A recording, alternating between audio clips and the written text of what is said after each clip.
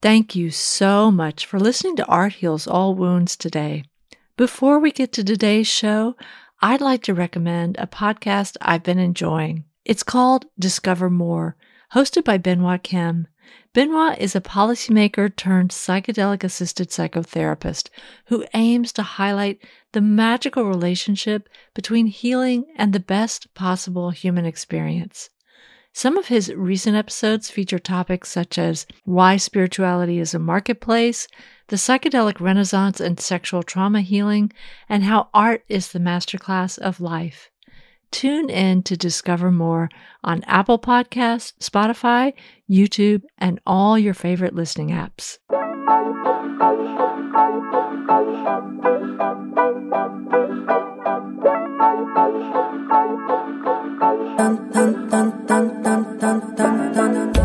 Do you want to change the world? So do I.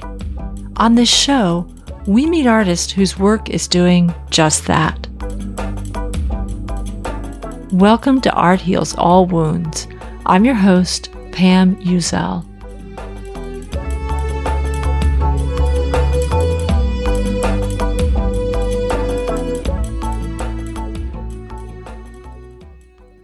We're continuing with the Agents of Belonging mini-series with this episode.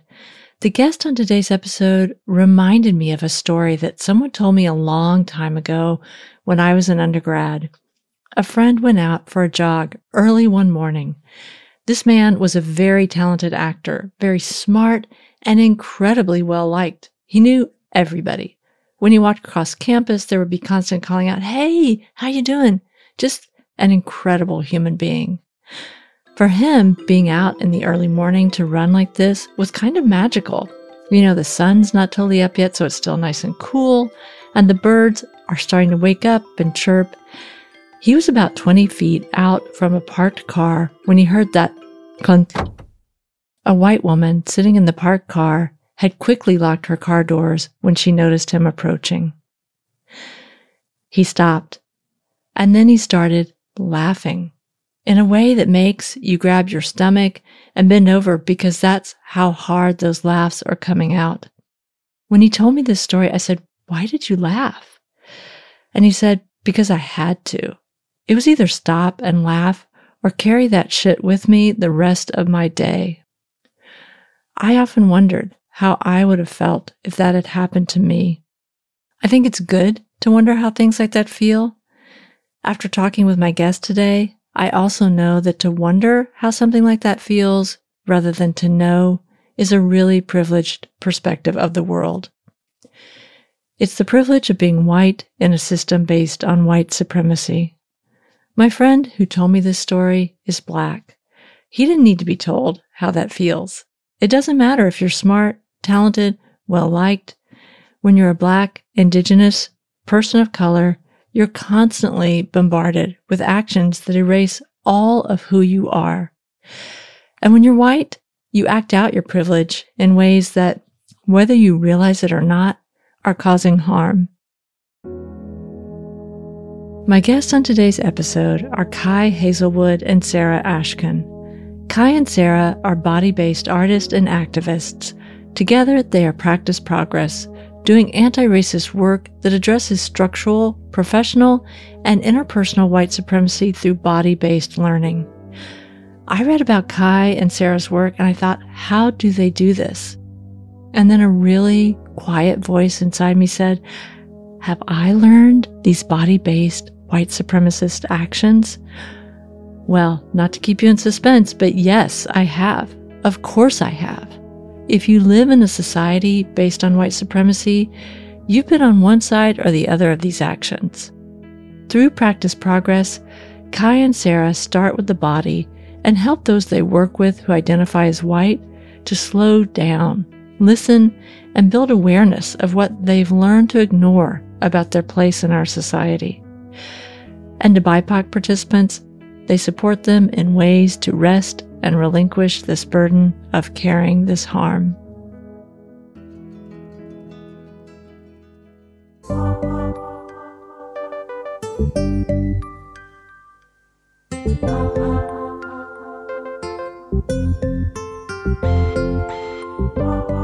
Thank you so much for listening to the Agents of Belonging miniseries. If you like what you're hearing, please follow Art Heals All Wounds on your favorite listening app. And I really won't mind if you share us with a friend. Today, we're talking with Kai Hazelwood and Sarah Ashkin of Practice Progress. Kai Hazelwood is a queer African-American cis woman who spent much of her formative years in the ballet world at institutions like the San Francisco Ballet School, Dance Theater of Harlem, Alvin Ailey, and the Kirov Ballet in St. Petersburg, Russia. Kai's lived experience has made finding, understanding, and purging how white supremacy lives in the body a very personal mission. She now works as a dedicated dance educator, event producer, and public speaker, raising the profile of bi-plus queer and BIPOC community issues through art projects, events, and public speaking. Sarah Ashkin is a choreographer, educator, and curator using dance as a tool for embodied political intervention. She understands the performance-making process as a feminist, anti-capitalist, anti-racist practice that emerges from collaborative content creation and community engagement.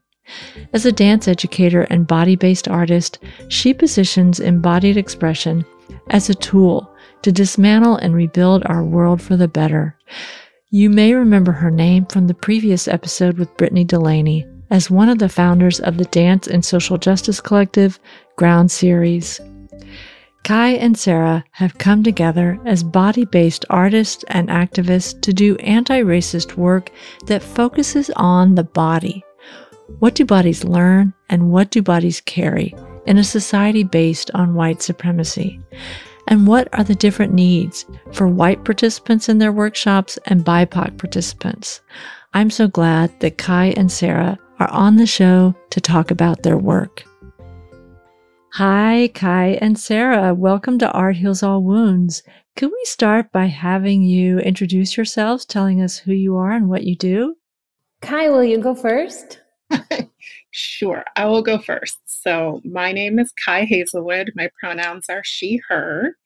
And I actually like to introduce my dear partner in mischief making and anti-racist work, anti-racisting, to quote her, Sarah Ashkin. And I like to introduce her by sharing how we met each other and then also some of what I admire and love about her. All right. Sarah and I met at a contact improv jam where we had been doing that thing. If you've ever been to a contact improv jam, it's just sort of a free-floating movement time where people dance together or dance separately. You take a break whenever you want. And we've been doing that thing that sometimes happens where you notice someone who's having really lovely dances and you just kind of make eye contact and you smile a little bit. So we were doing that.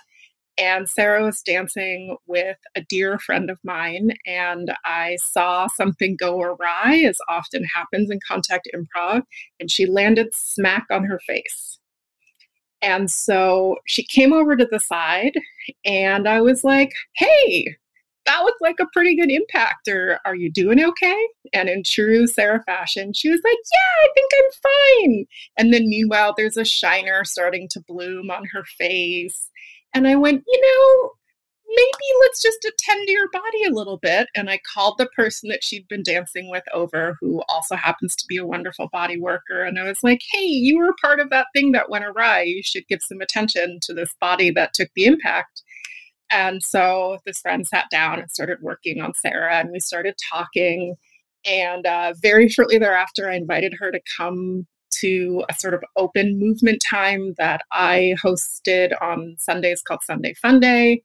And I was like, hope to see you there, fully expecting that she wouldn't show up. This is Los Angeles. People say, yeah, totally all the time. Then you never hear from them again.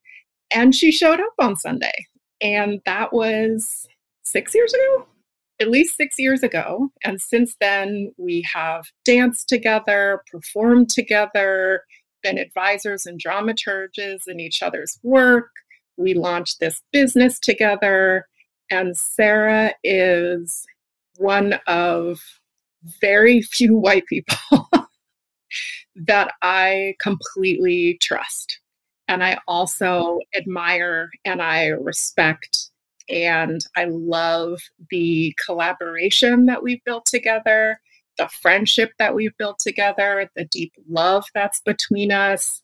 And I couldn't imagine doing the work that we do. And I wouldn't want to do the work that we do with anybody else.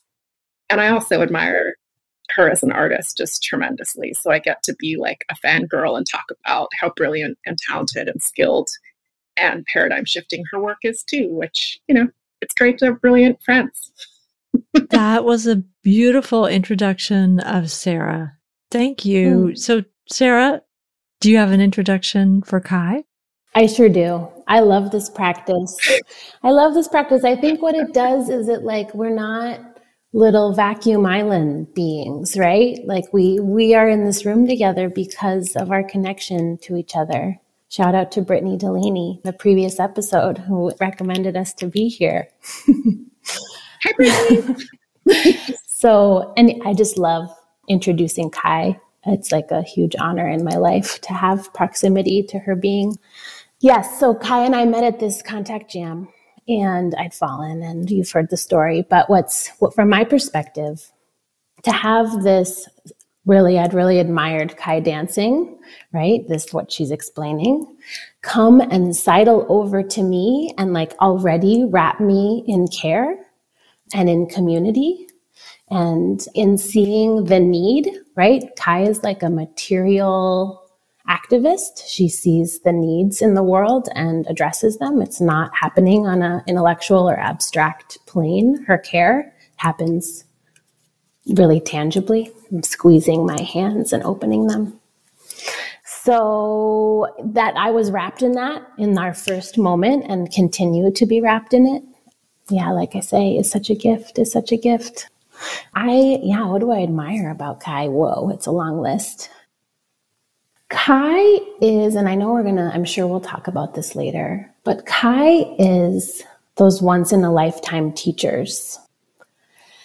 Her pedagogy, her educational care takes the risks that dance education, arts education, higher ed education, nonprofit education puts students oftentimes at the bottom rung of the ladder. And more oftentimes it's about money, or it's about prestige for the teacher, or it's about whatever, teaching the exact thing that you know how to do so that you can be an expert. And, this comes in so deeply into our work as facilitators for Practice Progress. But Kai's educational modality, it really is revolutionary. She's the person, I'll quote her. She says, thank you for inviting me into your fancy higher education space. My job here is to fuck it up. My job here is to throw a wrench in, right? And shake you up. And she does that at risk, right? And then what ends up happening is that young people who are in our facilitations, her colleagues, me, are inspired to actually build the world that we need. And believing that education is a place where care, healing, community happen. So I know that's a long-winded piece about a very particular part, but Kai, you are the teacher I hope to be. See, why would you ever introduce yourself when someone says things about you? Why would you ever do that? I love you, Sarah. I love you too. Those were amazing. Before we go on, I just want to say I love that website that you put together. There is such clarity there around what you're doing, why you're doing it, not necessarily how, if you haven't done a lot of body work, which I haven't, which is what we're going to talk about. But it just was like, oh yeah, this is what's happening. And I loved it. I love the language of that, of your description of yourselves and what you do. It was just so right to the point and so eloquently said, but not obscuring anything. Oh, that's beautiful to hear. That was our goal. It was very hard to figure out, how do we just use plain old speak to talk about this thing that is so deep in our bodies and so felt. But if we don't say it plainly, then that we're actually not doing part of our job. So it's really lovely to hear that came through. Well, the main thing I want people to know is that you're both dancers and choreographers, but you do a lot of, and I'm going to read this, the term that jumped out at me because I was not really familiar with it is body-based artists and activists. And I would love to hear more about that. What does that mean? And then also this idea of embodied learning. So maybe we'll go to the first one. When you describe yourself as a body-based artist and activist instead of, I'm a dancer, I'm a choreographer, what's the differentiation there?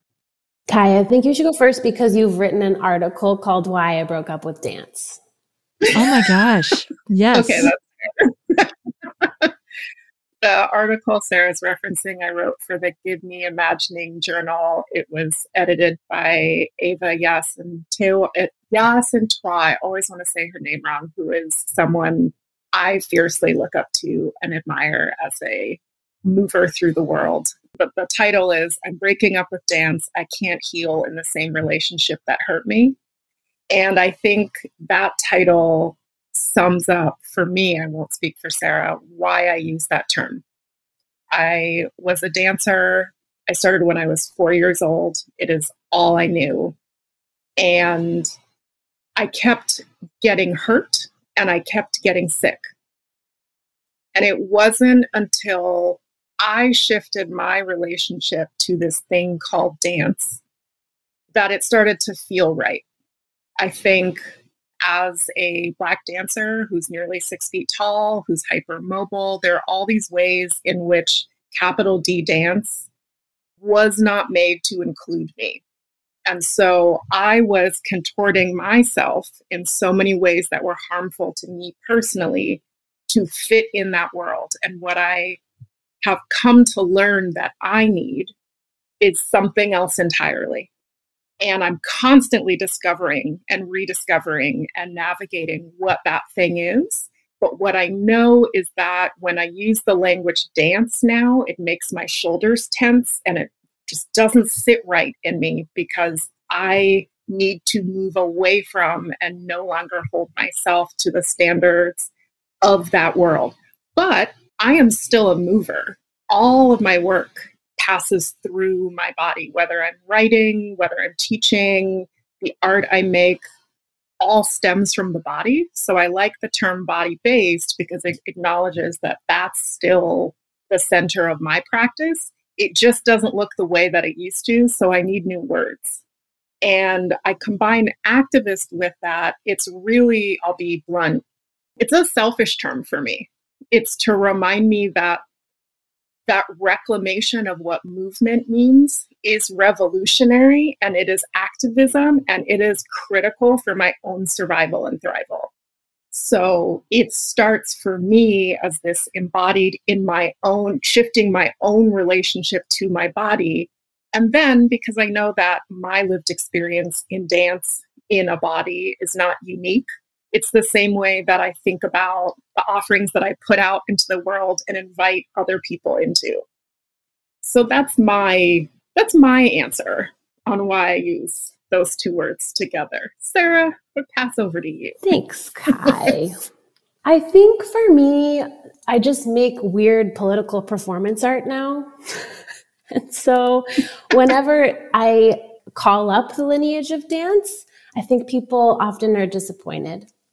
Because I just don't, like Kai says, it's like deeply living in my body, the work.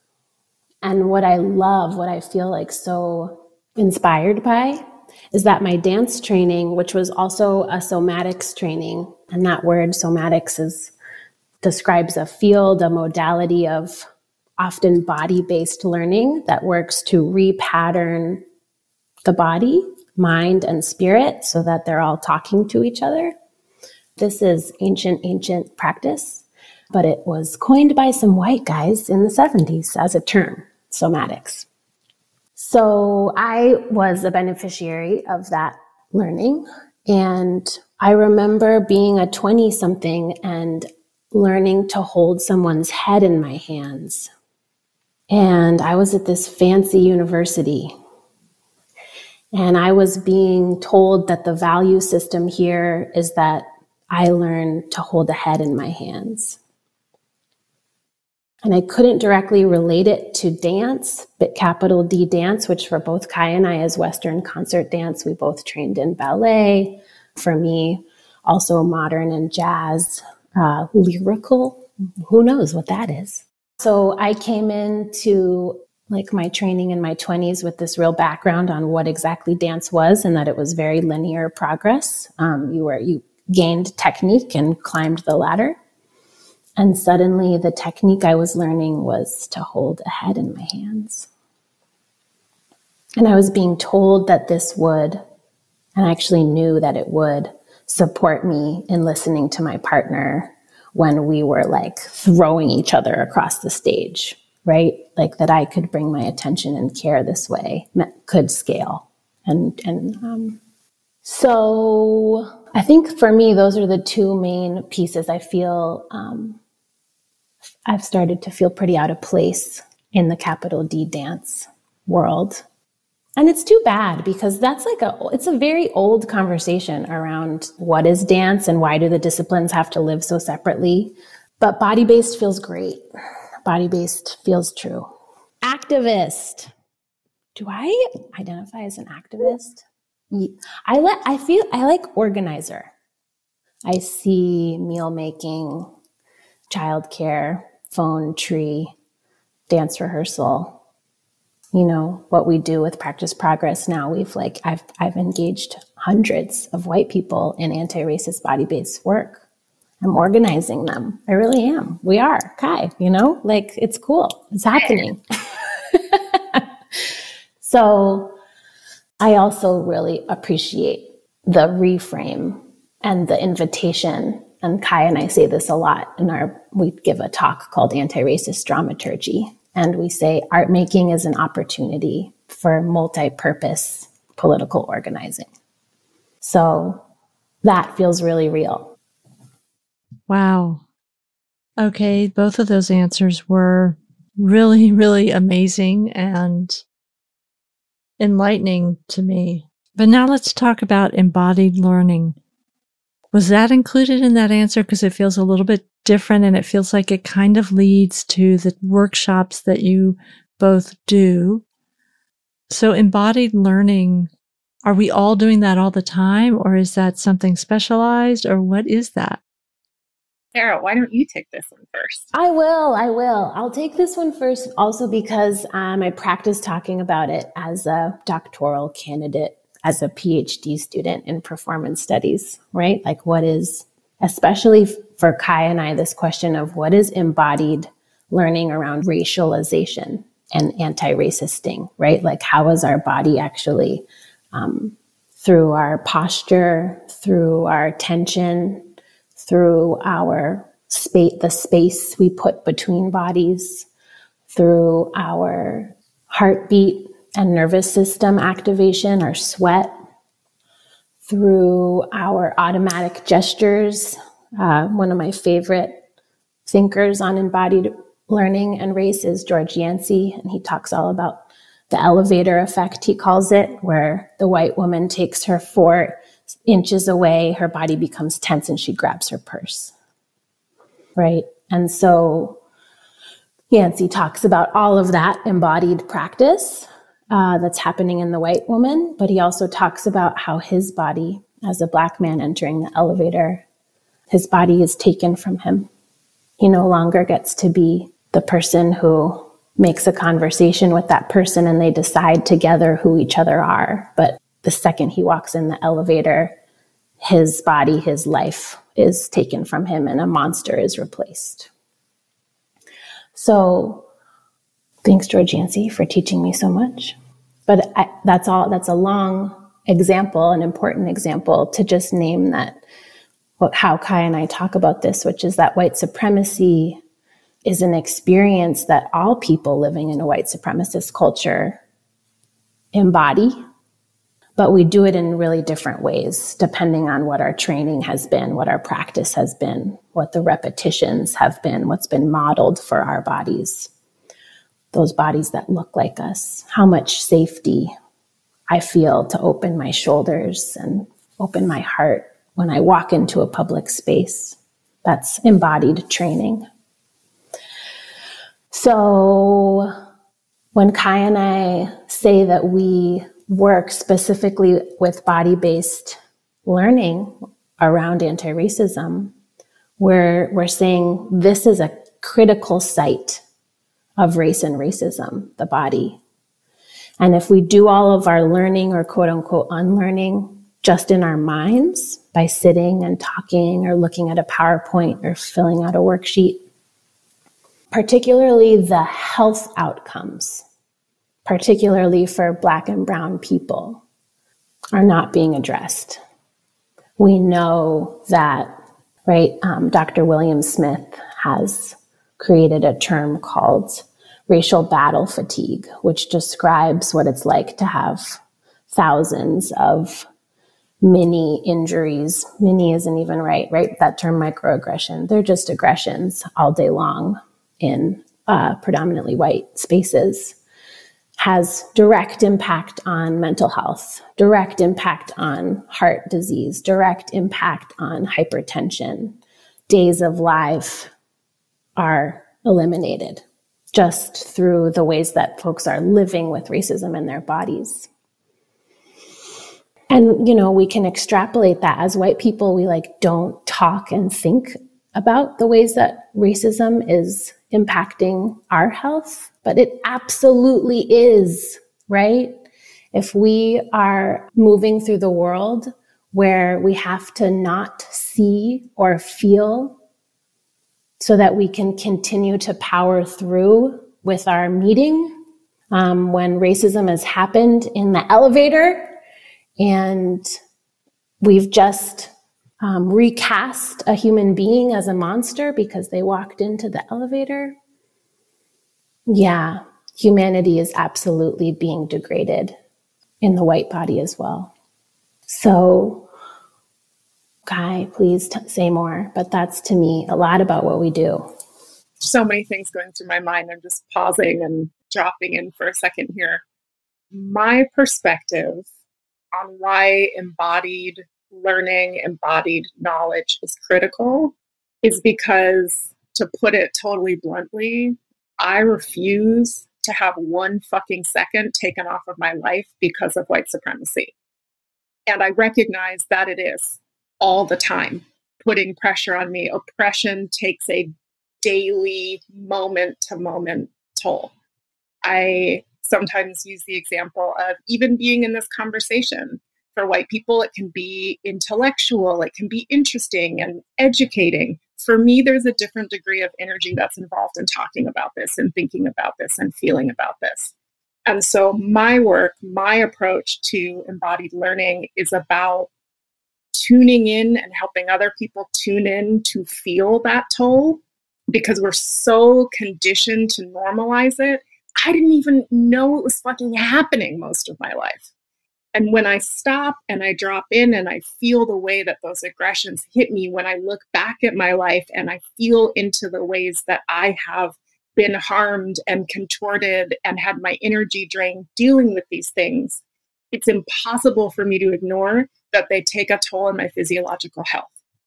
And so my work, my resistance work, my liberation is about noticing that the toll that these things take on my body and resourcing myself and my community as much as possible so that we no longer lose even one goddamn second from our lives because of, and there's no better term, this fuck shit that we live through all the time. So for me, this is about survival. This is about lifespan. This is about medical disparities. This is about my own health. This is about looking at my father who died at 62, my grandfather who died even younger, my other grandfather who I never even met because he died before I was born, my grandmother who had mental health issues that were never treated and just let herself die. It's about recognizing that those outcomes are actually tied to the physiological, the embodied experience of oppression, and going, no fucking more. Not for me, not for other people in my community, not for my elders, not for the people coming behind me, no fucking more. So that's what it means to me. And part of that is as small as noticing in this moment, in this conversation, that there's fire coming up in my body about this and going like, this is not a neutral intellectual conversation. This is not even about, oh, I learned something interesting. This is about fucking survival. And if we don't address it on that level, then we are not acknowledging, we are not feeling the basic, the most concrete ways that these things impact people's lives, my life. And that's actually what matters to me. If I'm totally frank, I care infinitely less about white people learning, and I care incredibly more about people of color living longer and having better health outcomes. And so that's what I'm after. I recognize that part of that outcome can be supported by white people's learning. So I'm invested on that level, but that's it. That's my feeling a little fire in my belly answer. Thank you for sharing that, because that was very important to hear. Thank you. Yeah, well, I do still want to hear, though, about your workshops, because now I want to know, what is the approach for doing this? There are two things I want to talk about. I want to talk about the workshops in general, and then I know you have another workshop coming up that I also want to make sure people hear about. So, when you have these workshops, I know that there are different groups for people of color and for white people. And I would love to hear the work that you do to help people become aware of what's happening in their bodies around white supremacy. So, sure. Who wants to start? Are we taking turns? Is that what's happening? You don't have to, but it's up to you guys. We don't have to.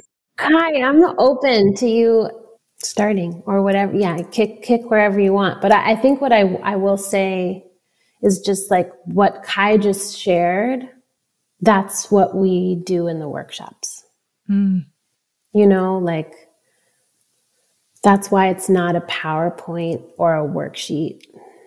And that's why we don't all work together. So I think, you know, maybe I'll speak to that. Right. And Kai and I actually modeled it just now. Right. I got to talk about the reading that I've done. I got to talk about the relationships that I've had with Black leaders, mostly Black women in dance, who have said, Sarah, go organize white people. But the share from me is not about how my survival is at risk in the world that I live in. The share for me is about how I am like learning to plug myself in to understand how absolutely my survival is, but I've been taught not to think of it that way.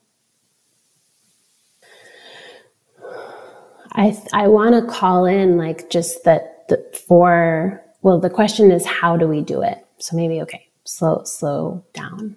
But well, you can address that however it makes sense in what you do. Okay. Well, I do want to explain what we do clearly as well. This question back to like, what is embodied learning? Kai and I are trying to like hack out all of the pedagogical toys that we have from dance, that we have from somatics, that we have from body-based healing practices, and apply them and wonder about them in this thing that we call anti-racisting.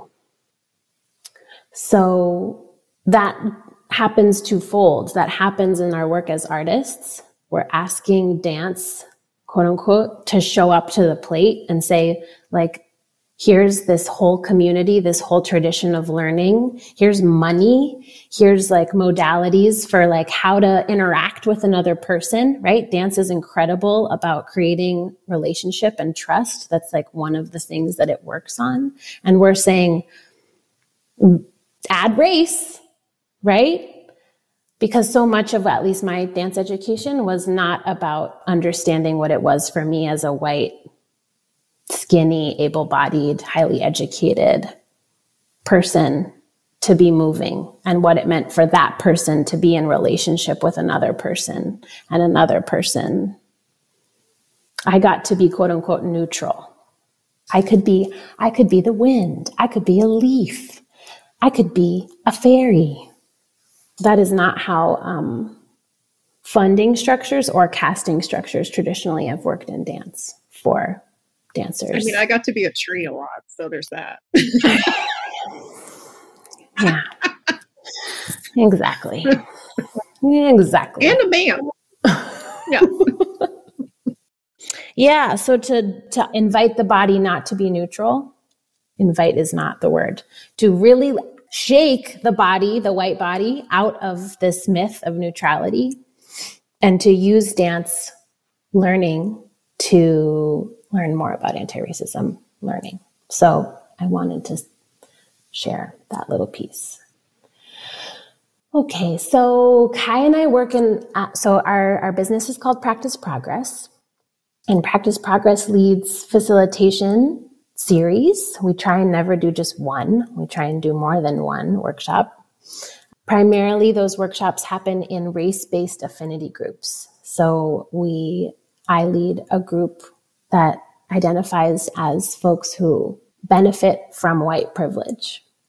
A cop pulls over their car, they roll down the window, and what happens in a moment when they are seen, right? What happens in a moment when whiteness is what meets the cop's eyes? So we invite those people to come be in what we call the white working group, and I work with them. And as Kai likes to show, she puts her hands in one above, one below, and says, white people have a learning gap to close, right? This thing that we're talking about of resensitizing awareness that race and racism is a reality in their bodies, in our lives, and absolutely in our relationships with people of color, and that the harm is happening right now. So that's what we mostly work on. And I can talk more about what that exactly is, like what we do in our embodied practice. And then Kai, will you share about what happens or how we delineate the BIPOC circle? Yeah. So usually before we break into groups, I usually say something along the lines of, we fully recognize that this is a very binary choice in a not binary world. It does not take into account immigration, language, culture, all different kinds of things. However, there are ways in which our world does function on this very clear binary. And that is why we divide the groups in this way.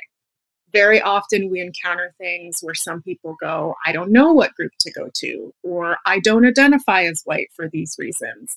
And that's why we boil it down to this very simple question of, do you walk through the world carrying white privilege or no? Because that point radically alters the way you are perceived and the way you experience life. So it's not to erase all those other complexities about who you are, your identity, where you're from, all of that. We are fully acknowledging we are not addressing most of those things. But what we are attending to is this very different way of being experienced and experiencing the world. And that's the work that we do. And that's why the groups are broken up the way that they do. So if white folks have a knowledge gap to close, BIPOC, BIPOC, people of color, none of these terms are perfect, but I'm using them interchangeably to describe the circle that I hold. And what we do is recognize our rest and our care gap, the ways in which we are normalized to overwork, to overgive, to be over-responsible. And we play with resting. One of the sessions is a guided nap.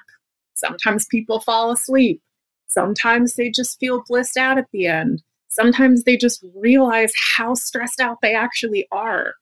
But it's a time and a space that's just about, what does it mean to feel some embodied rest Patricia Hershey of the Nat Ministry is a guiding example of this work, of how revolutionary and how important rest is. And her work on social media and her book, Rest is Resistance, are absolutely places and lessons that I learned from how revolutionary rest actually can be.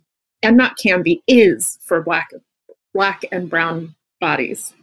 We also do purging, which is just like, let's get this racist harms that we've experienced out of our bodies in knowing company. So it's really about purging shit out so that we have the space and the capacity to rest. And then we can work together as community to help each other prioritize our own rest and care through boundaries, through nap times, through whatever it is in our lives, so that the work, the practice, the play doesn't end when the workshop series is over. So community building, resting, purging, boundary setting, all of that delicious stuff. But the goal, I think, on the other side of each circle that I hold is that people leave feeling lighter, feeling like their nervous systems have settled, and that they were in a circle of folks who really affirmed them. Because for those of us that work in predominantly white spaces quite a bit, that is very often not our experience. And we deserve to be affirmed, so we do that too.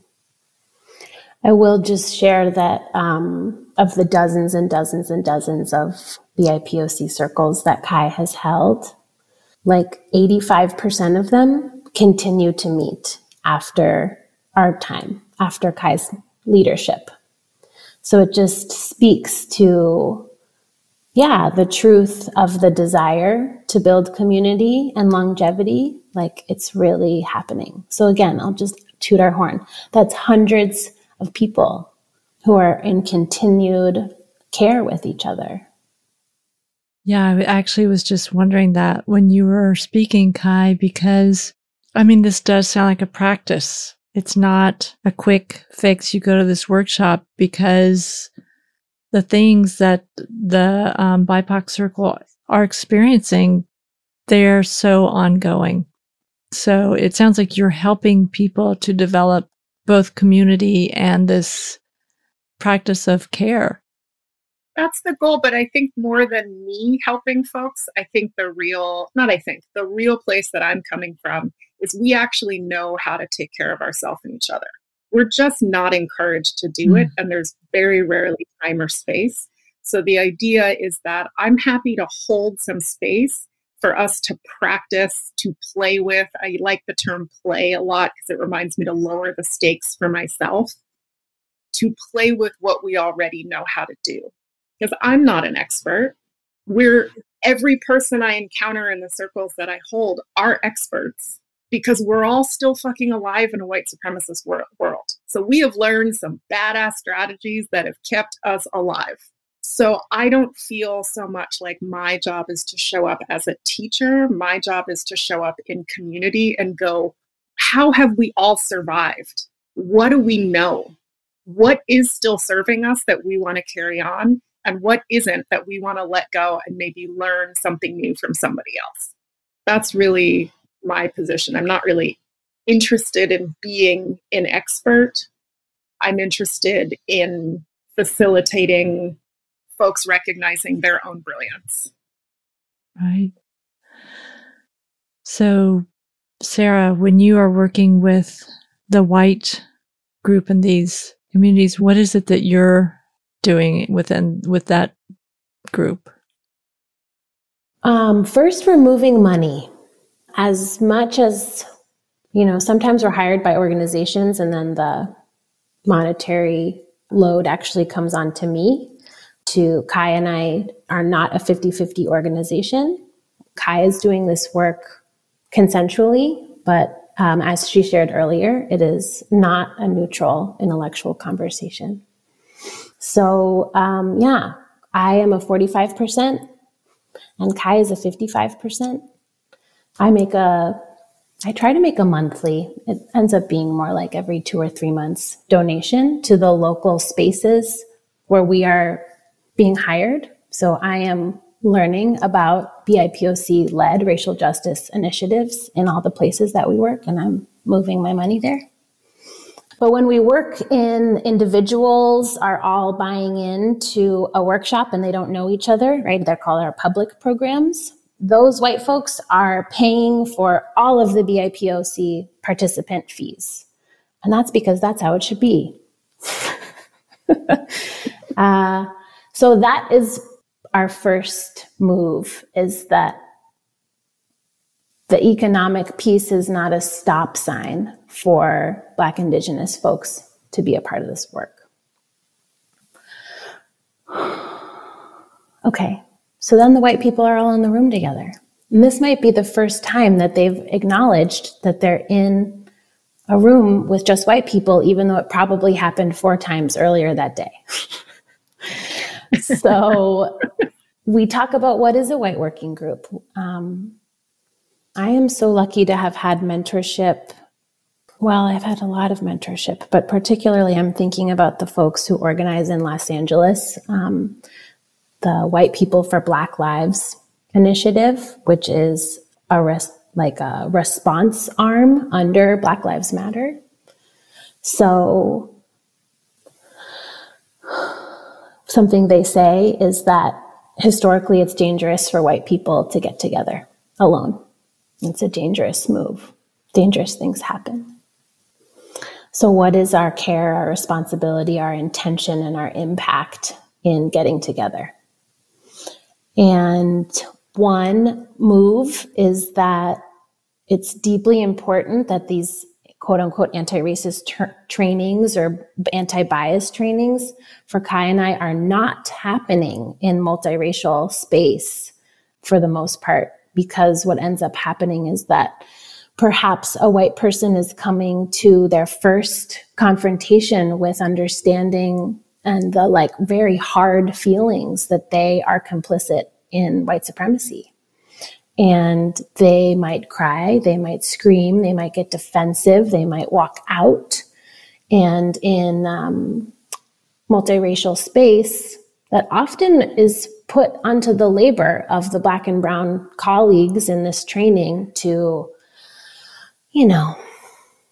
soothe, support, make racism smaller. And that's more harm happening. That is reinforcing the thing that your training supposedly is fighting against.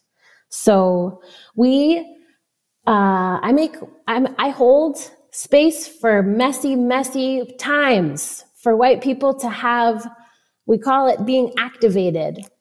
And I don't separate myself, right? I also am someone who has unfinished feelings that being in a white working group provides a container where we can actually do that emotional labor for each other instead of asking BIPOC to do it. So that's something that's really important. And then the other thing that, Kai and I, as we were trying to understand what the structure of our organization would be, surprise, surprise, 2020 happened. You search anti-racism and dance, and Kai and I had a lot of really well-intentioned white, mostly women, dance people say, we need, my all-white faculty needs training right now. And Kai and I were like, well, I don't think we do that. Kai was just we're not here to only offer education to white people. We talk about how book groups with your white friends reading Robin DiAngelo, who's a white author, White Fragility, is actually a white working group that is not in any accountability, any relationality, any trust building with the harm and the real relationships with Black, Indigenous people of color. So there's no white working group that happens without a BIPOC circle happening. They are always tangential. They don't always happen at the exact same hour of the day, but when we're working in an organization or we're doing a public programming, as Kai says, all the resources cannot go to white people. So I give that spiel every single time. Kai, I don't know if you know that, but every time at the beginning of the White Working Group, I do this whole thing. And it's really important. It's really important to just frame what it is that we're going to be up to. And what we're up to is, for the most part, slowing down. I would say my 2 embodied learnings or maybe 3, that I'm asking folks to practice is getting slow. I can say a lot about that, but maybe I won't right now. Getting slow. Training, practicing, getting slow. Listening as a full body, even more than body experience, that our whole world is giving us information about how we might respond, how we might listen, how we might integrate information. And because we've been trained to desensitize to that information, particularly my, what's a good example? It's my syllabus day at the first day of my class, and we're looking through the syllabus together, and I don't notice that my Black students have stopped participating in the conversation. It might take me 2 years to learn that's because there are no Black people on my syllabus, and they're going, oh shit, I got into another class where I'm not considered. So me as a white educator, I never went to a training, except for Kai and I lead one, where I was asked as a white teacher to consider who was on my syllabus and how that would implicate and impact my students and impact me as a human being on the planet who's only thinking about the world from a European white lens. Okay, so that's just a little example. So listening, slowing down, listening. And then trust. What does embodied rupture and repair feel like? How can I move slow enough and listen enough so that instead of being in a transactional relationship, my organization needs a diversity hire. What if it was like, I just found out that person's favorite food and we both like the same food. I'm going to bring the food. They still might not talk to me. That has to be okay. Yeah, trust as a long-term human project that is felt, is embodied. So that's what we work on in the White Work. We do all these other stuff, but that's a lot of what we do. Yeah. This is really kind of amazing to think about these 2 different spaces, but how each one of those activities is so necessary for each space. Well, I could tell a story of diversity trainings at my school, but I won't. I bet we could guess how it went. Well, it's exactly what you're describing, in that there's one person who has to deal with all of the feelings of people who are like, but that's not true, but what do I do? Well, how, you're trying to tell me that I shouldn't say that and I remember just thinking that must be so exhausting, that you have to actually answer back in a very polite tone some of these responses. What a heavy, heavy rock to push uphill. And it's our rock. This is Sarah speaking. It's white people's rock. Right. Well, that's what I was going to say. I feel like when I hear that story, I'm out here trying to make sure that my life is as long as it could be. I'm supposed to burn my precious life juices pushing that fucking rock. This is Kai speaking, if that wasn't obvious. No fucking way. I'm not pushing that rock. Have your feelings. Everyone needs to work through their own stuff. But I am not pushing that rock. I'm out here trying to lengthen my life and everyone else's life. It's no. Well, the invitation too is that we believe, right? That the white folks, it's our job to believe and feel that it's happening, and know, and practice feeling and knowing that racism's happening in our meeting, in our training, on our sidewalk in our relationship. And, just like the toxic politeness is being trained to that person in your faculty meeting to deliver caring words that shorten their life with a tone of grace, the white folks are getting, and that's embodied, is I think what Kai and I are trying to say, like that lilt in the voice, that's like a practice. And the person who's being like, it's right for me to take up this space in this room, it's mine to have, is an embodied practice. So, whew, that's why and again, thank you, dance, because Kai and I did maybe 2 million tandus, which is like a little foot brush in our lives. And we know about practice. And so we're saying, and we actually wish we didn't do that many tandus, and now we need to practice something else. That's another. So, but we're saying, we know over time that we can learn to do and be like actually pretty incredible things in and with our bodies. But it takes, like you said, ongoing dedication to do uncomfortable, unknown things. Right. But what I really love is the listening practice.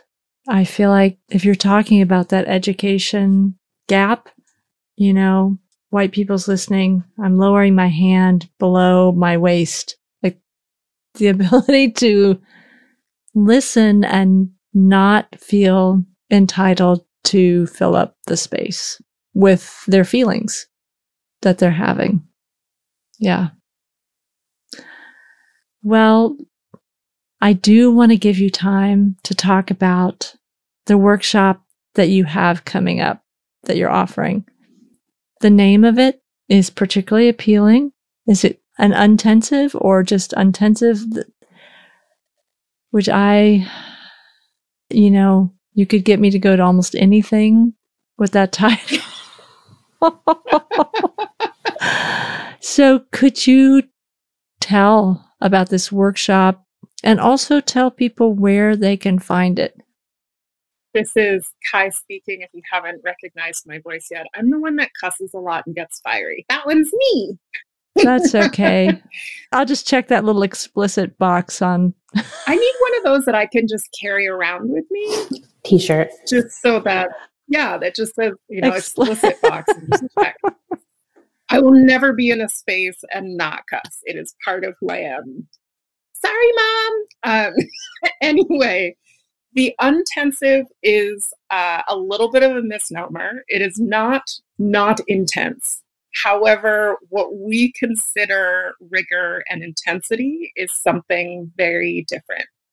You don't come to the untensive for capital T technique training, meaning if you want to get in those tandu reps, that's not what we do.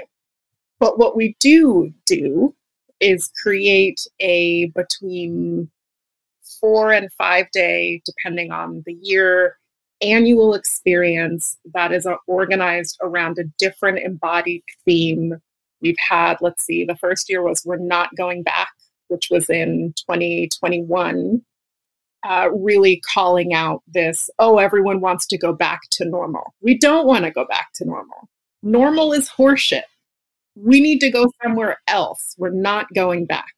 So we organized some of the incredibly brilliant people that we are fortunate enough to know in our lives to come together around this call to not go back and come play with the things that they are doing, that they are curious about, that are about going somewhere else. The second year, our title was Theory Without Practice Ain't Shit. It's a quote from Fred Hampton Jr., and that's a real acknowledgement of this desire to intellectualize white supremacy. To go, I've read all the things and I have all the language, and therefore I've graduated. That's not how this works. It is an embodied, ongoing, lifelong, multi-generational practice. That's what we're talking about. So we spent another iteration of the intensive inviting more incredible guest artists to go, please invite us into your practice.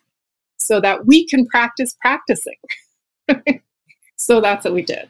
This year is, oh my goodness, my brain just whited out. Sarah, what's the title this year? Less like busy, more like body. Thank you. So that one feels incredibly timely because I know in my own life, I'm feeling the pace of capitalism go into overdrive, and moving at that speed means that I cannot be in my own body. I cannot be with other bodies. So what does it mean to recognize that more harm happens the faster we're all spinning? So this year we've invited more incredible, brilliant friends and colleagues and people that we love and admire to come and, I'm going to borrow this word from Sarah, to tarry with their bodies and slowness, and recognizing that this listening that we're talking about, this slowing down that we're talking about, is critical to anti-racist practice. Because if we are not moving slow enough, if we're not moving, as Adrienne Marie Brown says, at the speed of trust, all we're doing is replicating harm. So the Untensive this year is Thursday through Sunday. It is led by Sarah and I, but the vast majority of it is actually taught by some extraordinarily brilliant guest artists who we are super excited to get to bring together and learn from ourselves. And it spans, there's 3 tracks. So in the morning, you can do embodied anti-racist practice with Sarah and I in affinity groups. Then there's a second track that is about pedagogy, so pedagogy for change. So particularly if you're an educator, working in higher ed or any level, really coming in to feel critically about curriculum and what we're valuing and what academic and learning spaces are training us to value. We do a lot of exploding around that in that track. And then the third one is creative worlding, which is for artists of any medium to get to come be immersed in playing with creative practice. So how do you actually make things? How do you make things in an anti-racist way? What the hell does that even mean? That's what we explore and play with in that track. So it's my absolute favorite thing that we do every single year. If I didn't have the honor of co-leading it with Sarah, I would be at it every year because I just love it. But yeah, that's a little bit about the Untensive. Sarah, what do you want to add? I just want to add a little logistical nugget, which is that it's on Zoom. It's a virtual gathering. And so we've actually had people from all over the world join us. And like Kai said, it happens in these streams. So you can do all day and do all 3 streams, or you could just do the evening one, or you could just drop in to one class.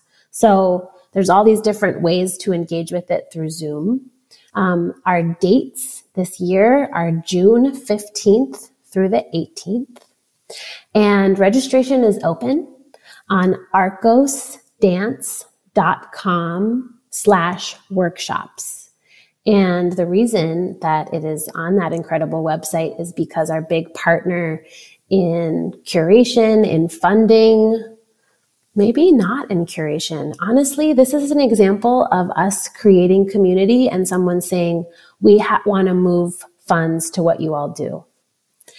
I mean, it's just been deeply incredible to work with this organization, Arcos Dance. We couldn't have more supportive partners. So thank you to Arcos. We also get some support from UT Austin, the MFA in dance and social justice. But honestly, it's like Kai and I getting to do our workshop that we do with this embodied anti-racist work, and then invite all of the people who inspire and blow our minds to then work with this group. And so that means like this year, again, we get to work with Alice Shepard, will be one of our guest artists. Alice is just like cutting edge genius, both as educator and as artist in disability studies, dance making, technology, aerial dancing, production as a mode of activism. I mean, Kai, I'm sure there's more, but that's like my little Alice blurb. So that's an example of the type of world-class folks who, like, Kai and I don't have a ton of funding to make this happen, but who believe in what we're doing. Mm. And it's not just Kai and I believe in the community that is coming together around this work. So we're just like so deeply grateful that we can get to continue this practice. And, for those of you who are listening, Kai and I want to keep doing the intensive, and we are continuing to look for partners. So if this is like, you're like so excited and can't wait to get behind this, our email is info@practiceprogress.org. That is perfect. I'll add a couple other logistical things to note. It's on Zoom, so all sessions have either auto-generated captions, ASL interpretation, or live cart services for accessibility.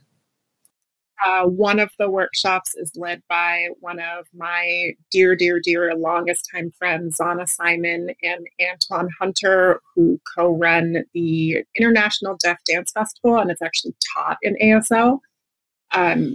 And so accessibility is a really important feature of the intensive that we're constantly expanding. The other way that we think about accessibility is financially.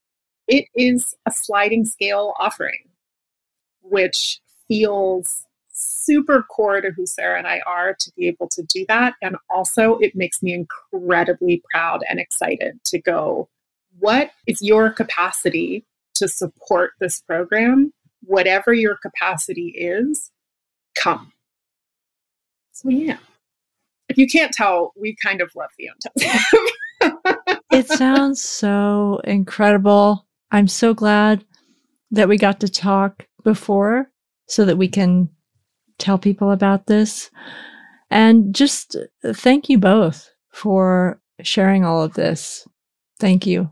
I don't really know how to express how amazing this is to hear about this work that you're doing. Thank you.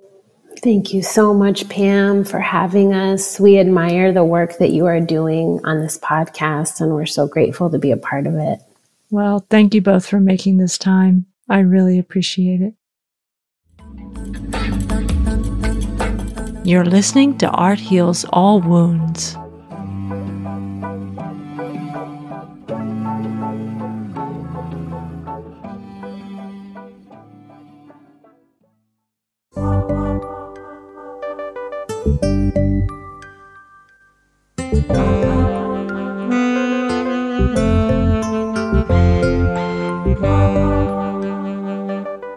This conversation with Kai and Sarah was so incredibly powerful, and I'm so grateful to them for sharing their work with Art Heals All Wounds.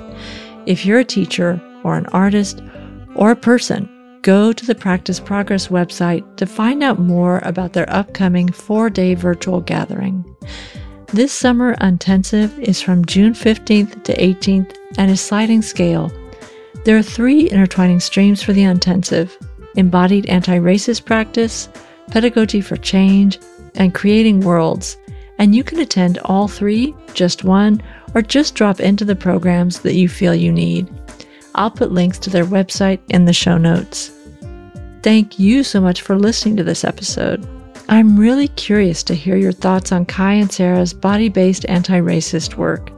I'd also love to hear if you've already started doing any of this work already. You can always reach me at my website, arthealsallwoundspodcast.com. The music you've heard in this podcast is by Ketsa and Lobo Loco. This podcast was edited by Eva Hristova. As always, this show was recorded using Squadcast FM. Art Heals All Wounds comes to you from Oakland, California, on unceded territory of the Choqueño Ohlone people.